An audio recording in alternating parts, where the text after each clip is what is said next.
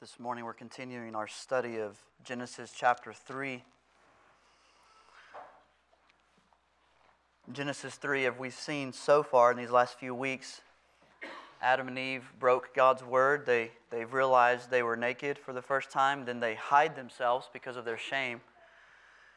But then remarkably, as we saw last week, God comes to them in their shame while they're hiding. And instead of driving them away with threats, He draws near to them with mercy. And this is highly instructive for us, no matter where we are in our lives today. It tells us that God, from the beginning, has come to sinners in their shame. This is key. Sinners in their shame, not sinners who have kind of worked themselves out of their embarrassing failures, but sinners in their shame. He's moved towards them rather than away from them. Towards them with mercy rather than away from them with threats. God is a God from the beginning who's a friend of sinners. Now, this morning we're going to move into chapter 3, verses 11 through 13. In our text today, 11 through 13, we're going to see God continue to draw Adam and Eve out of hiding with questions, but unfortunately, as we'll see today, his questions lead to more hiding. More questions, more hiding on Adam and Eve's part. This time, though, instead of hiding behind bushes and trees or fig leaves, it's verbal hiding. Verbal hiding. Instead of directly answering God's questions about their guilt, Adam and Eve run behind excuses, trying to minimize their guilt and evade their responsibility before God. So they're still hiding. Even though they've come out from behind the trees, they're still hiding, this time with their words, as we'll see. Now, before we get to the text, I want to say that and encourage us to collectively confess that we are no different or better than Adam and Eve. In other words, we do exactly what they do here all the time. Our lived experience of this is evidence that we all shared in the first sin. Adam, as the first man, stood in the position of the head of the human race, meaning that he acted as a representative for us all. The Bible teaches this clearly in the New Testament, Romans 5, which we'll consider more next week. But we also experience this reality because we do exactly what our Father did. So there's a solidarity between us that the Bible teaches and that we live out. We are just like our Father. We follow Him in excuse-making rather than honest confession on the daily. So, as we study this ancient exchange today, we must see it as a mirror meant to show us ourselves. Specifically, how we typically respond to our guilt. Yes, it tells us what Adam and Eve did, but it also tells us what we do. Our study is going to follow the order of the exchange between God and Adam and Eve. We'll look at God's two questions to Adam in verse 11, Adam's evasive response in verse 12, and then God's question to Eve and her evasive response in verse 13. If you want a more catchy outline, here's the best I could come up with. Number 1, God's questions, verse 11. Number 2, Adam's answer, verse 12. And number 3, God's question and Eve's answer in verse 13. I told you it was pretty catchy, right? No fancy alliteration this time. God's questions, Adam's answer, then God's question and Eve's answer. We'll start in verse 11. I think it might be wise for us to go ahead and read 8 through 10 so we get a feel for what's just happened. And in case you weren't here last week, this will catch you up to kind of the conversation we're diving into the middle of. Verse 8, Adam and Eve heard the sound of the Lord God walking in the garden in the cool of the day. And the man and his wife hid themselves from the presence of the Lord, from the Lord God among the trees of the garden. But the Lord God called to the man and said to him, "Where are you?" And he said, "I heard the sound of you in the garden, and I was afraid because I was naked, and I hid myself." Now verse 11. God said, "Who told you that you were naked? Have you eaten of the tree of which I commanded you not to eat?" The man said, "The woman whom you gave to be with me, she gave me fruit of the tree, and I ate." Then the Lord God said to the woman, "What is this that you have done?" The woman said, "The serpent deceived me, and I ate." So number 1, verse 11, God's questions. God responds to Adam with 2 more questions. Who told you that you were naked? Have you eaten of the tree of which I commanded you not to eat? Now, first off, let me say that the fact that God comes and calls on Adam and Eve at all here is an act of sheer grace. He could have destroyed them immediately, but rather He comes with mercy and with questions. This is also an evidence of grace that Adam is able to hear the voice of the Lord and respond. Sin had so polluted his heart that he didn't even want to see the face of God. But for some reason, he can still hear the Lord's voice. And he's still able to respond. This is a grace from God. That sinners like us, like even right now, this morning, if you're in this room hearing the Word of God, you're able to hear and respond. This is grace. This is grace. The ability for you to hear and respond is grace. And so it is here as well. Adam's response again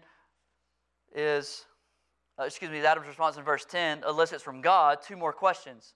First, this first question is a bit strange. Who told you that you were naked? Why is this a strange question? Rhetorical question, you don't have to answer that. Because no one has to point out to you when you're naked. It's a condition that you already know you're in.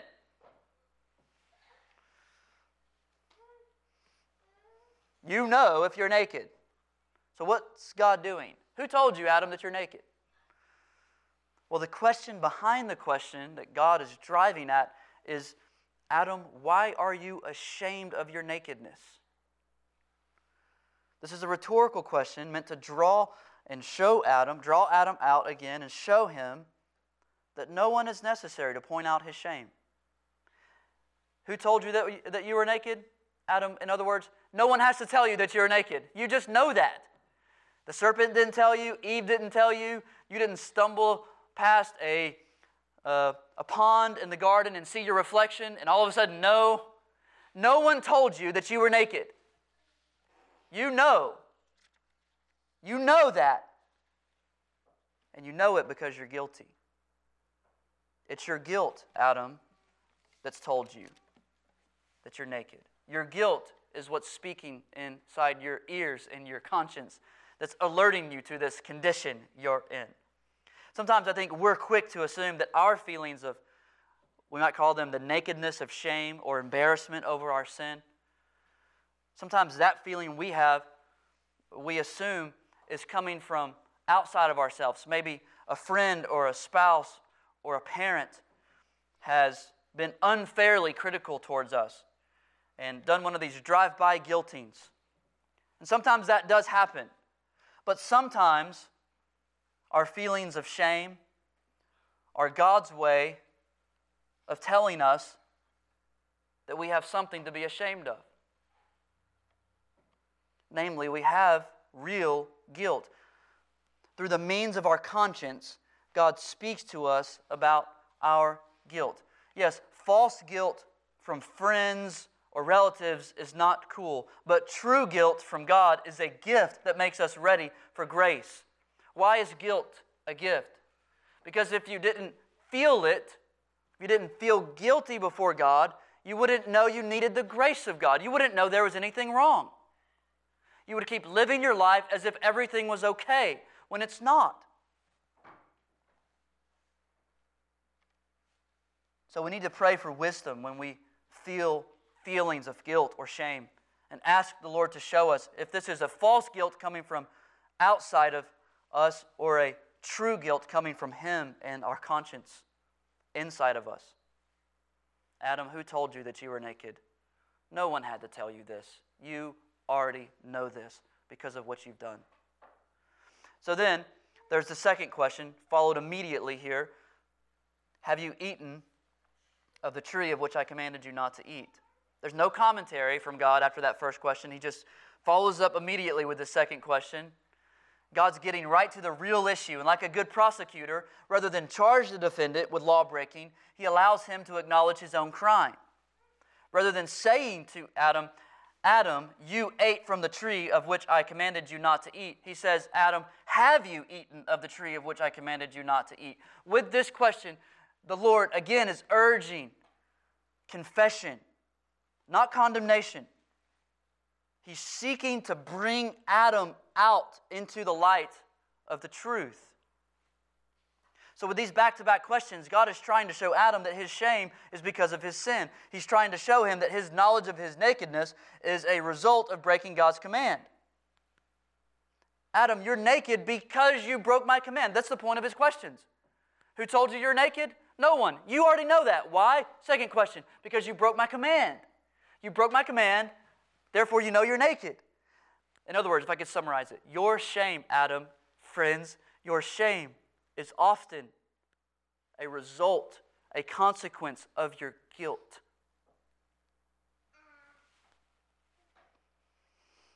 The issue here for God is crystal clear. He wants Adam to see and own what's true.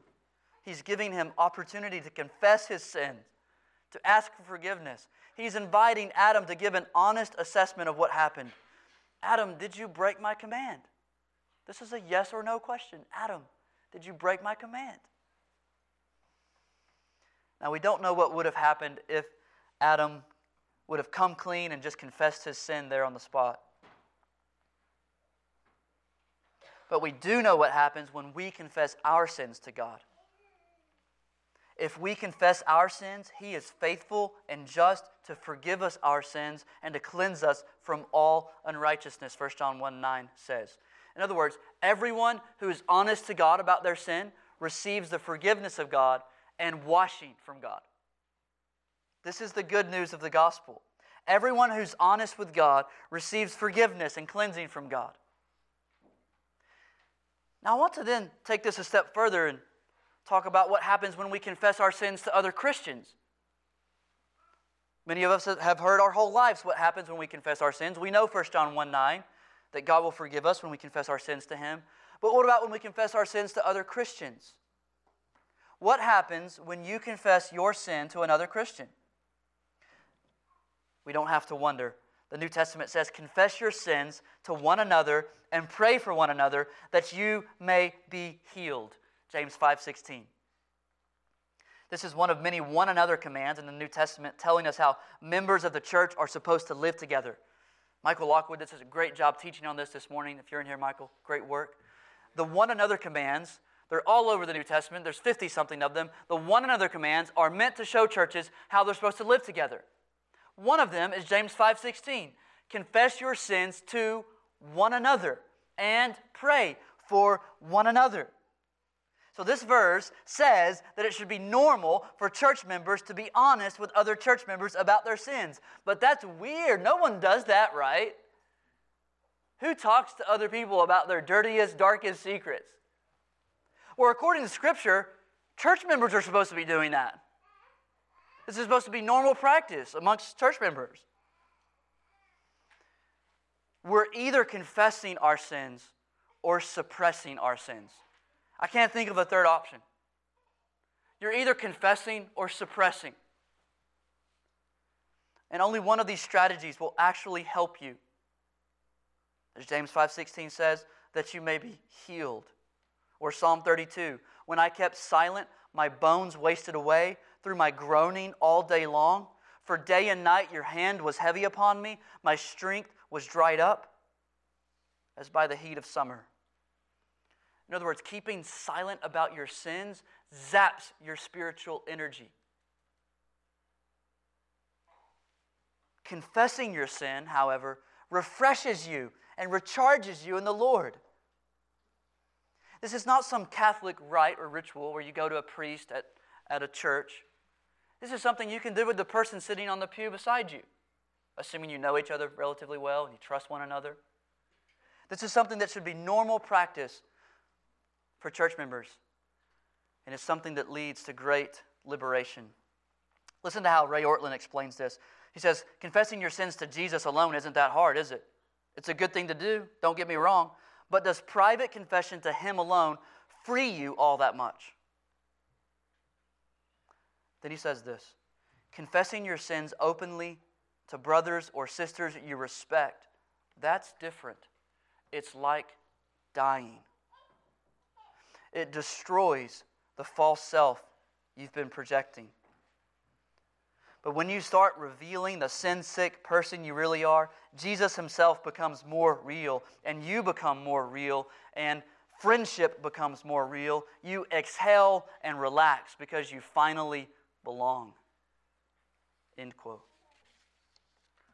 In other words, walking in the light leads to life. Hiding in the darkness leads to despair and death. So you, friends, you have to choose whether you're going to be impressive or whether you're going to be known. You can't be both.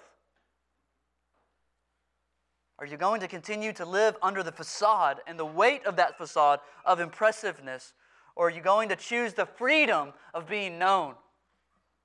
Not by everybody at the same level, but by someone. Those who obey this command, find a brother or sister to confess sin to and pray with, James says, will be healed. Will be healed. Healing, not scolding, is what we need. It's what Jesus promises. Yes, James 5 is about literal physical healing, but there's no end to the kind of healings that God can give. Amen? What if, as you start to live this out, as you start doing this with another Christian brother or sister, what if healing came in the form of finally feeling forgiven by God? Feeling clean inside like a kid again. Feeling hopeful about the future. Feeling zealous for the Lord instead of like you want to crawl up in a ball and die. What if the shaming voice within you is quieted?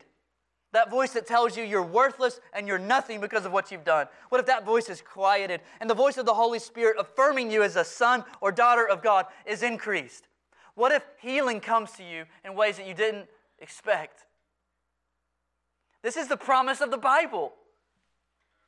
As Vodi Bakum says, I don't write the mail, I'll just deliver it. Confess your sins to one another and pray for one another, and you will be healed.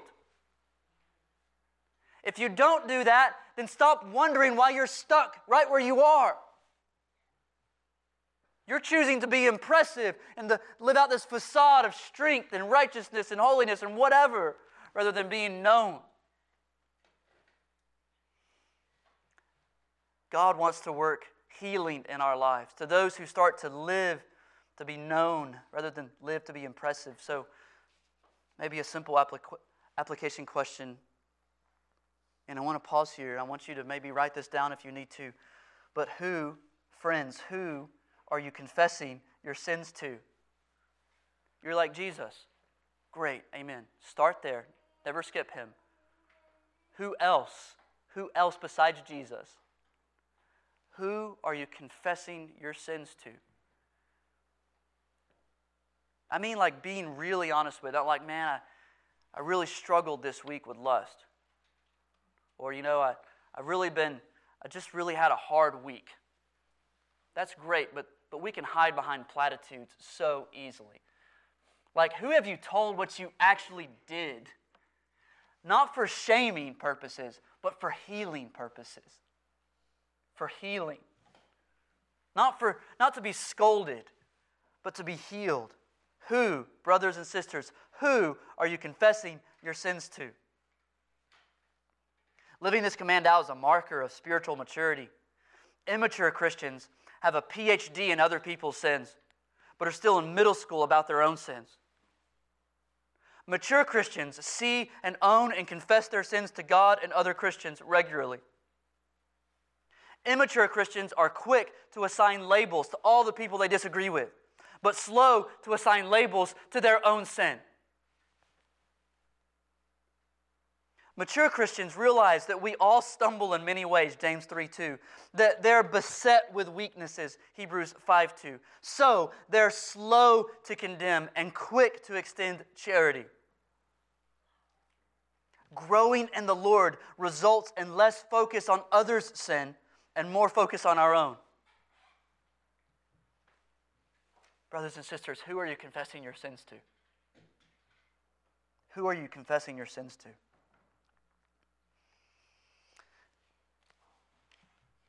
Verse 11, these two questions, God's two questions to Adam, aren't a sign of God's ignorance, but are rather an invitation into His mercy. As the all-knowing detective, He's prodding the criminals to come clean. And He just may be prodding some here today to come clean before Him and before someone else. So number one, we've seen God's questions. Number two, Adam's answer. Unfortunately, the graced arrow of God's questions doesn't elicit a simple and honest acknowledgement of guilt from Adam. Rather, verse 12 shows us that his answer is more of a deflection than a confession. Verse 12, the man said, "The woman whom you gave to be with me, she gave me fruit of the tree, and I ate." Now, Adam's answer isn't necessarily wrong. That is what happened. The woman gave him fruit, and he ate. But it's not exactly right either. Instead of a simple, "Yes, Lord, I ate of the tree of which you commanded me not to eat," he rehearses what happened as if God had forgotten what happened. What's going on here? What's Adam doing? Well, he's trying to excuse himself by blaming the woman and subtly, not so subtly, implying that God was also at fault because He's the one who gave him the woman.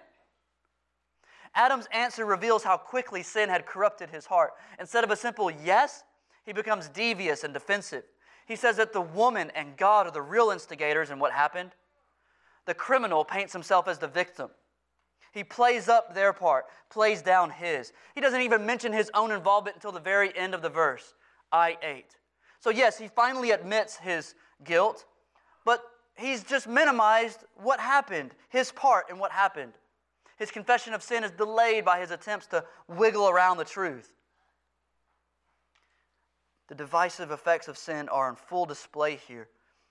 Notice, as soon as the heat was turned up, man turned on his dearest companion, the woman. What is this, the second word that comes out of his mouth? The woman. Adam, did you do this? The woman. The woman whom you gave to me. She gave me fruit of the tree. Adam is suggesting that Eve is the real offender. He goes from sheer ecstasy over Eve, over in chapter 2, verse 23, creating this song, this poem over Eve and her creation. He goes from ecstasy to throwing her under the bus as soon as he could. He betrays her with cold and calculated words. It turns out that their sin didn't unite them, but rather divided them, turned them against each other. Now, Adam's words focus on the woman, but he blames God for providing the woman whom you gave to be with me. It's as if he's saying, God, you put this dangerous creature here beside me. This is your fault. Adam implies that a better God wouldn't have given him Eve. He's becoming like Satan, who'd already argued that a better God wouldn't withhold anything from his people. Like the serpent, Adam says that God's good gift is actually malicious. He's minimizing and criticizing the goodness of God. He says that God's good gift is the source of his trouble. The woman you gave me, she gave me fruit, and I ate. He's saying that the woman is the source of his trouble. And man, we still do this all the time. Men, sometimes when they're caught in any impropriety, they'll often say that it was the woman's fault. We see this when men justify their lust as a result of the immodesty of women. Men say, she caused me to lust because of what she was wearing.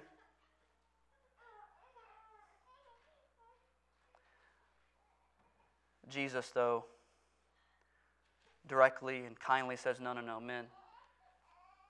Your adulterous heart is what caused you to lust.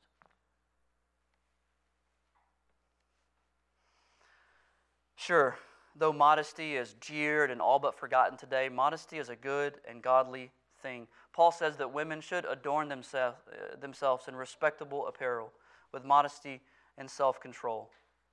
1 Timothy 2:9. But men, what we do with the immodesty of women is on us. It is our responsibility. Yes, modesty is praiseworthy, but men are responsible for their self-control and purity. We can have both truth at the same time. It is possible to walk and chew gum. Amen? You can affirm two truths. Modesty is praiseworthy, and men, you're responsible if though you haven't touched, you took what isn't yours in your mind.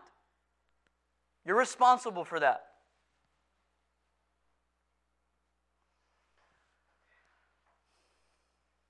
Adam says that the Lord gave him the woman, who then gave him the fruit, same Hebrew word. He's implying that God is ultimately responsible for what happened through the means of the woman. He tries to subtly place the guilt on God and the woman. He's trying to exonerate himself by pointing away from himself to the woman and to God. Now, some might ask, is God guilty for what happened here? The Bible is not slow to assign divine responsibility to all kinds of human affliction. Let me say this sentence again, because some of you might not believe this, and I pray that you will. I pray that you will. The Bible is not slow to assign divine responsibility to all kinds of human affliction. For example, Lamentations 3:38. Is it not from the mouth of the Most High that good and bad come? Amos 3:6. Does disaster come to a city unless the Lord has done it? And the verses could be multiplied. But nowhere in the Bible does it say that God is responsible for what happened here or for human sin in general. The key text is James 1, verse 13. Let no one say when he is tempted, I am being tempted by God. For God cannot be tempted with evil, and he himself tempts no one. God has never tempted you and will never tempt you. Sin was here and is now the deliberate choice of men and women. Adam is hoping to evade responsibility for his autonomous actions by shifting blame to the woman and to God. But God or the woman is not responsible for what he did. Now some will start to speculate, well, why would God allow the serpent to do what he did in the first place? Well, the narrative doesn't answer that question. This narrative doesn't answer that. What it does state clearly is that man, not God, is responsible for what happened here. That whole walk and chew gum thing is so key for us in our theology. It's possible, indeed biblical, to say God is absolutely sovereign over everything that happens in the world. And we are absolutely responsible for what we've done. The Bible teaches both everywhere. If you want to read more on that, study that, dig into that hard but freeing truth, see John Piper's new book, Providence.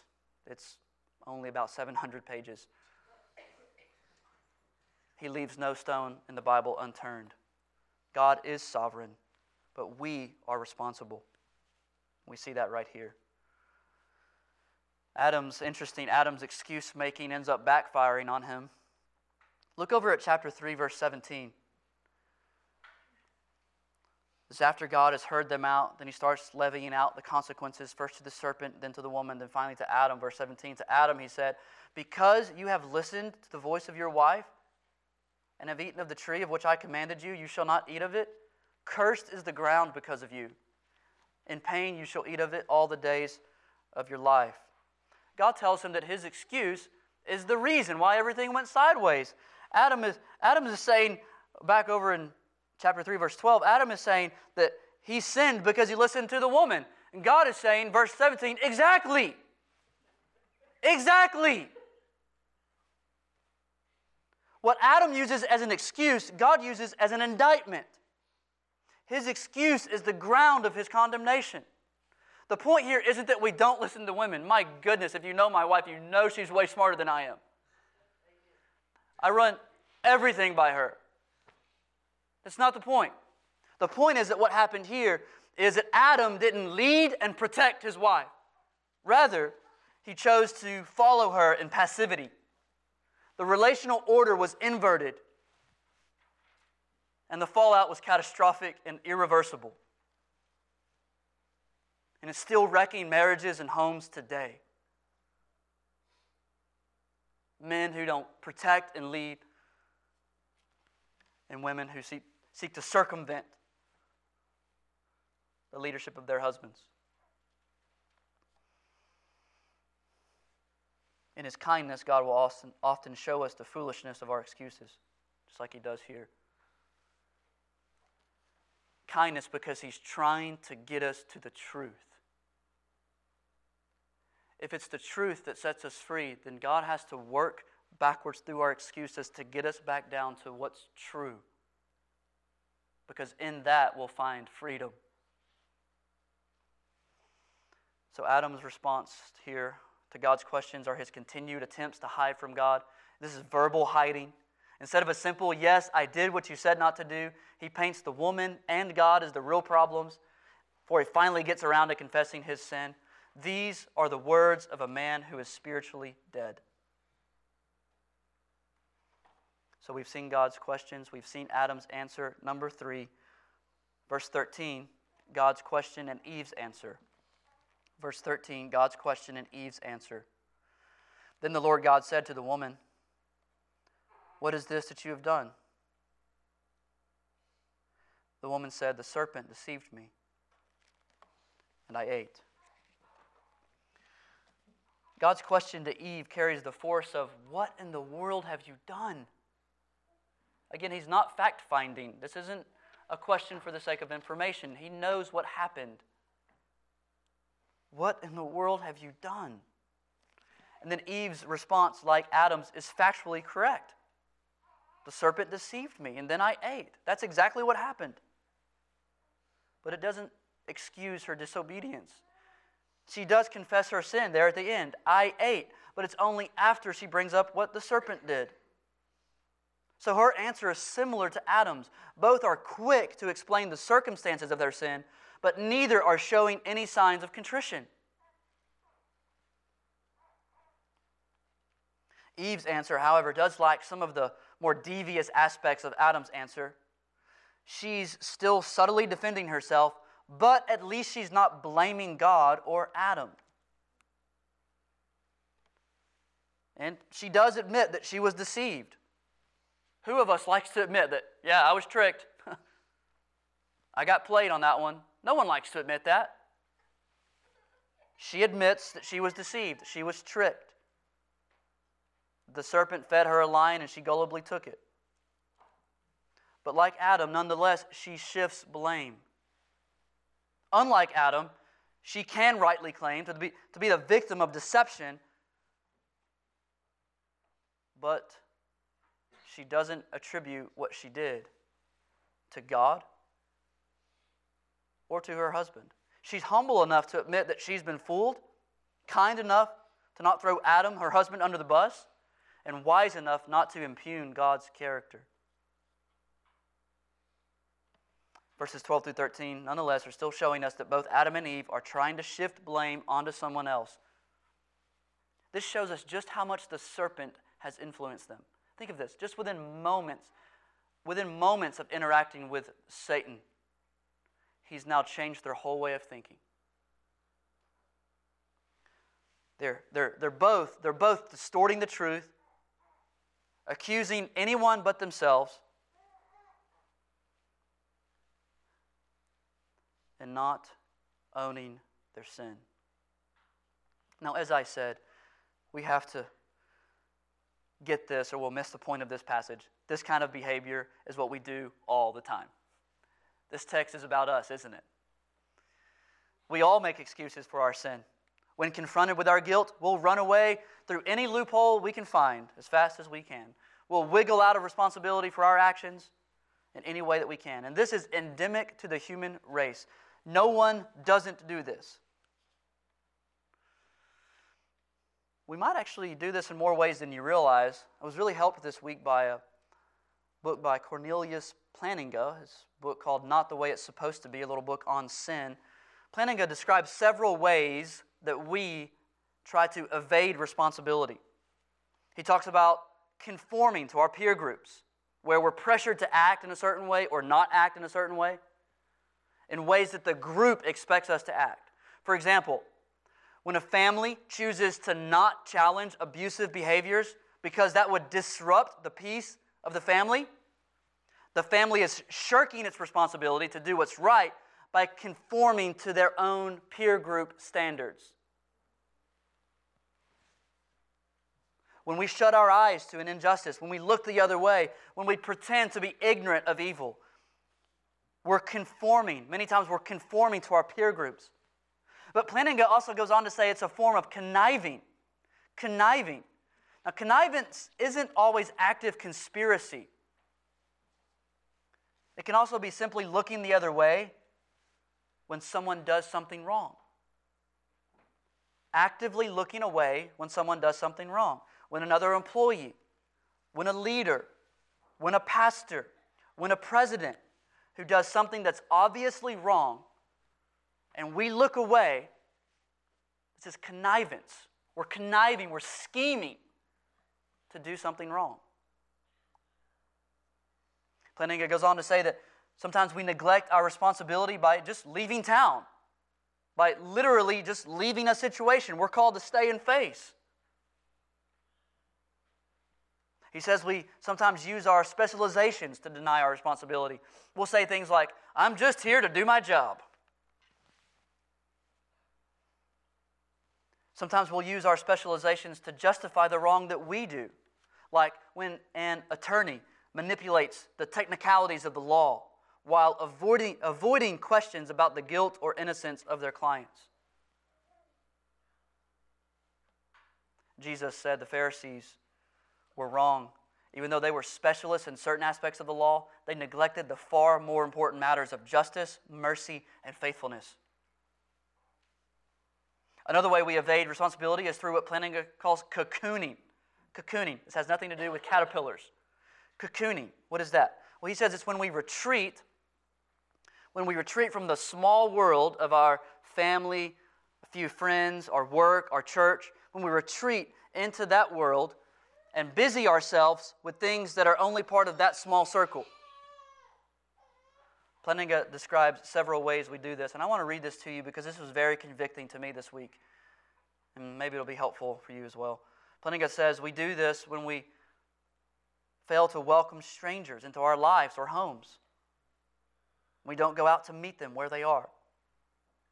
We do not inform ourselves of events abroad and cannot locate them on maps or in context. We dismiss the needs of future generations. We have never dealt seriously with a homeless person. We do not grieve over news stories of poverty or starvation. And we make only token efforts to relieve such suffering by our charity.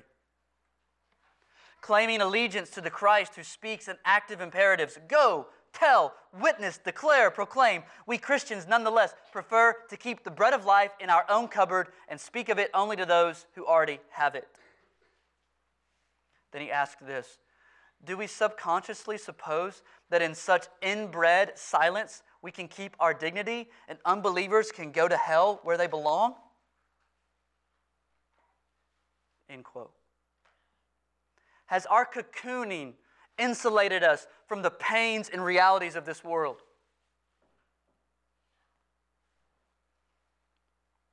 The last thing Plantinga mentions, he talks about how we use amusement to evade our responsibility. Amusement. He says that while it's good to take a break from work and laugh a little bit, our culture is obsessed with amusement. Obsessed is the key word because just look at what entertainers and athletes make compared to everyone else. That's enough right there to make you angry, amen? We're obsessed with people we don't even know doing things that don't even matter. it's clear that amusement has become for many an evasion of the main business of life. Plantinga says, when people begin to focus their lives more on amusement than on doing their work well, raising their children securely, gaining an education, and helping those in need, they begin to evade responsibility, end quote. In other words, when you're obsessed with amusement, then you're not loving your neighbor. You're evading your responsibility to the world, to your neighbors, maybe to your own family, to your church perhaps. For example, when we know more about the performers in the Super Bowl halftime show than we do about our own neighbors, something is off. Look, I was bobbing my head with all of you last weekend, okay? Some of you have no idea what I'm talking about.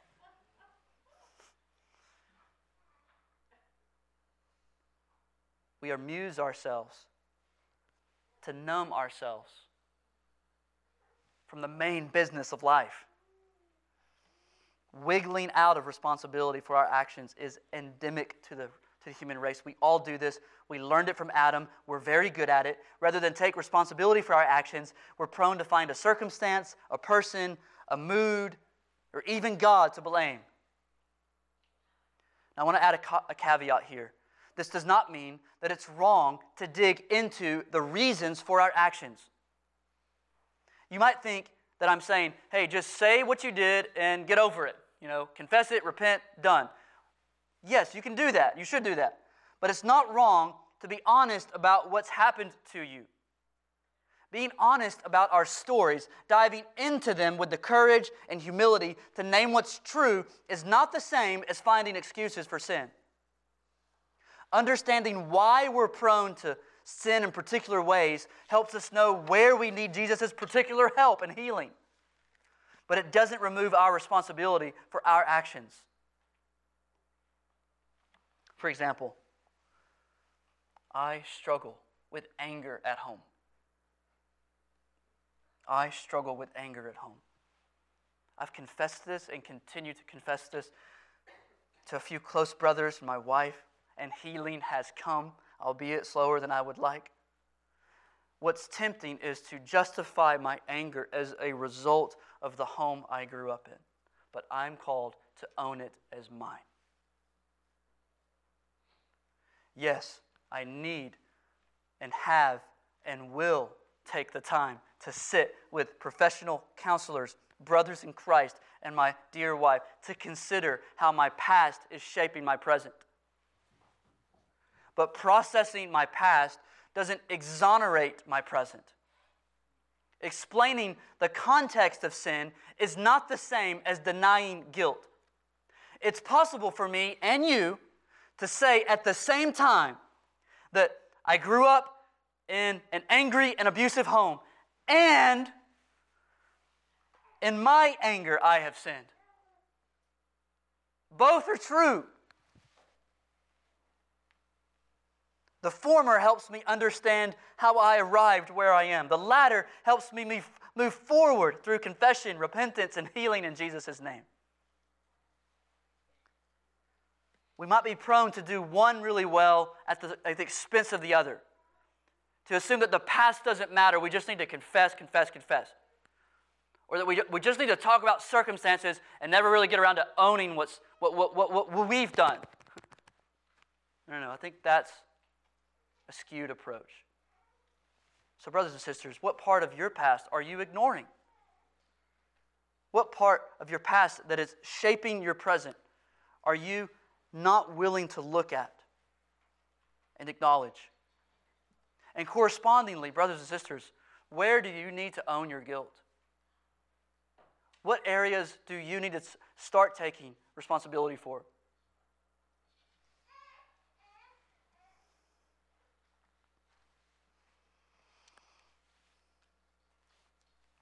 This is a hard message because it touches us so deeply, and we all do this stuff. We struggle with this stuff left and right.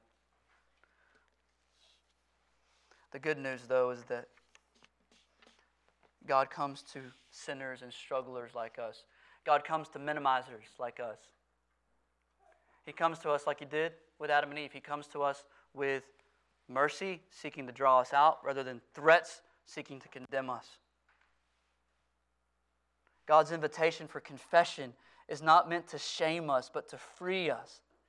Not meant to condemn us, but to heal us. Not meant to embarrass us, but to change us. And the ground of this, the ground of God's posture toward you, is the cross of Jesus Christ. What do I mean?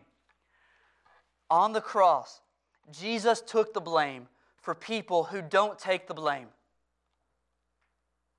Jesus is the one person in history who said the buck stops here. I'm not going to pass it along, even though he could have, because he hadn't done anything wrong. He's the one person who didn't do what we all do. Pass responsibility along. No, instead, the sinless God-man stood before Pilate. He stood before the crowds. He stood there like a man, taking all the blame for things he never did. He stood there saying, "Give me the blame for my children. I know what they've done, and I know what they've done to cover up what they've done. I know what they're doing right now to cover up what they've done, but they're my kids. Give it to me. I want it. They're my kids, and I love them, and I'm going to do this to set them free." Do you believe that? That's the reality that starts to loosen you from your wanting to be impressive. Christ died for everything that you're unwilling to talk about. You're free, brothers and sisters. You're free. You're like, well, I don't know. Someone might scold you. I hope that doesn't happen. Someone might use what I say against me. I hope that doesn't happen.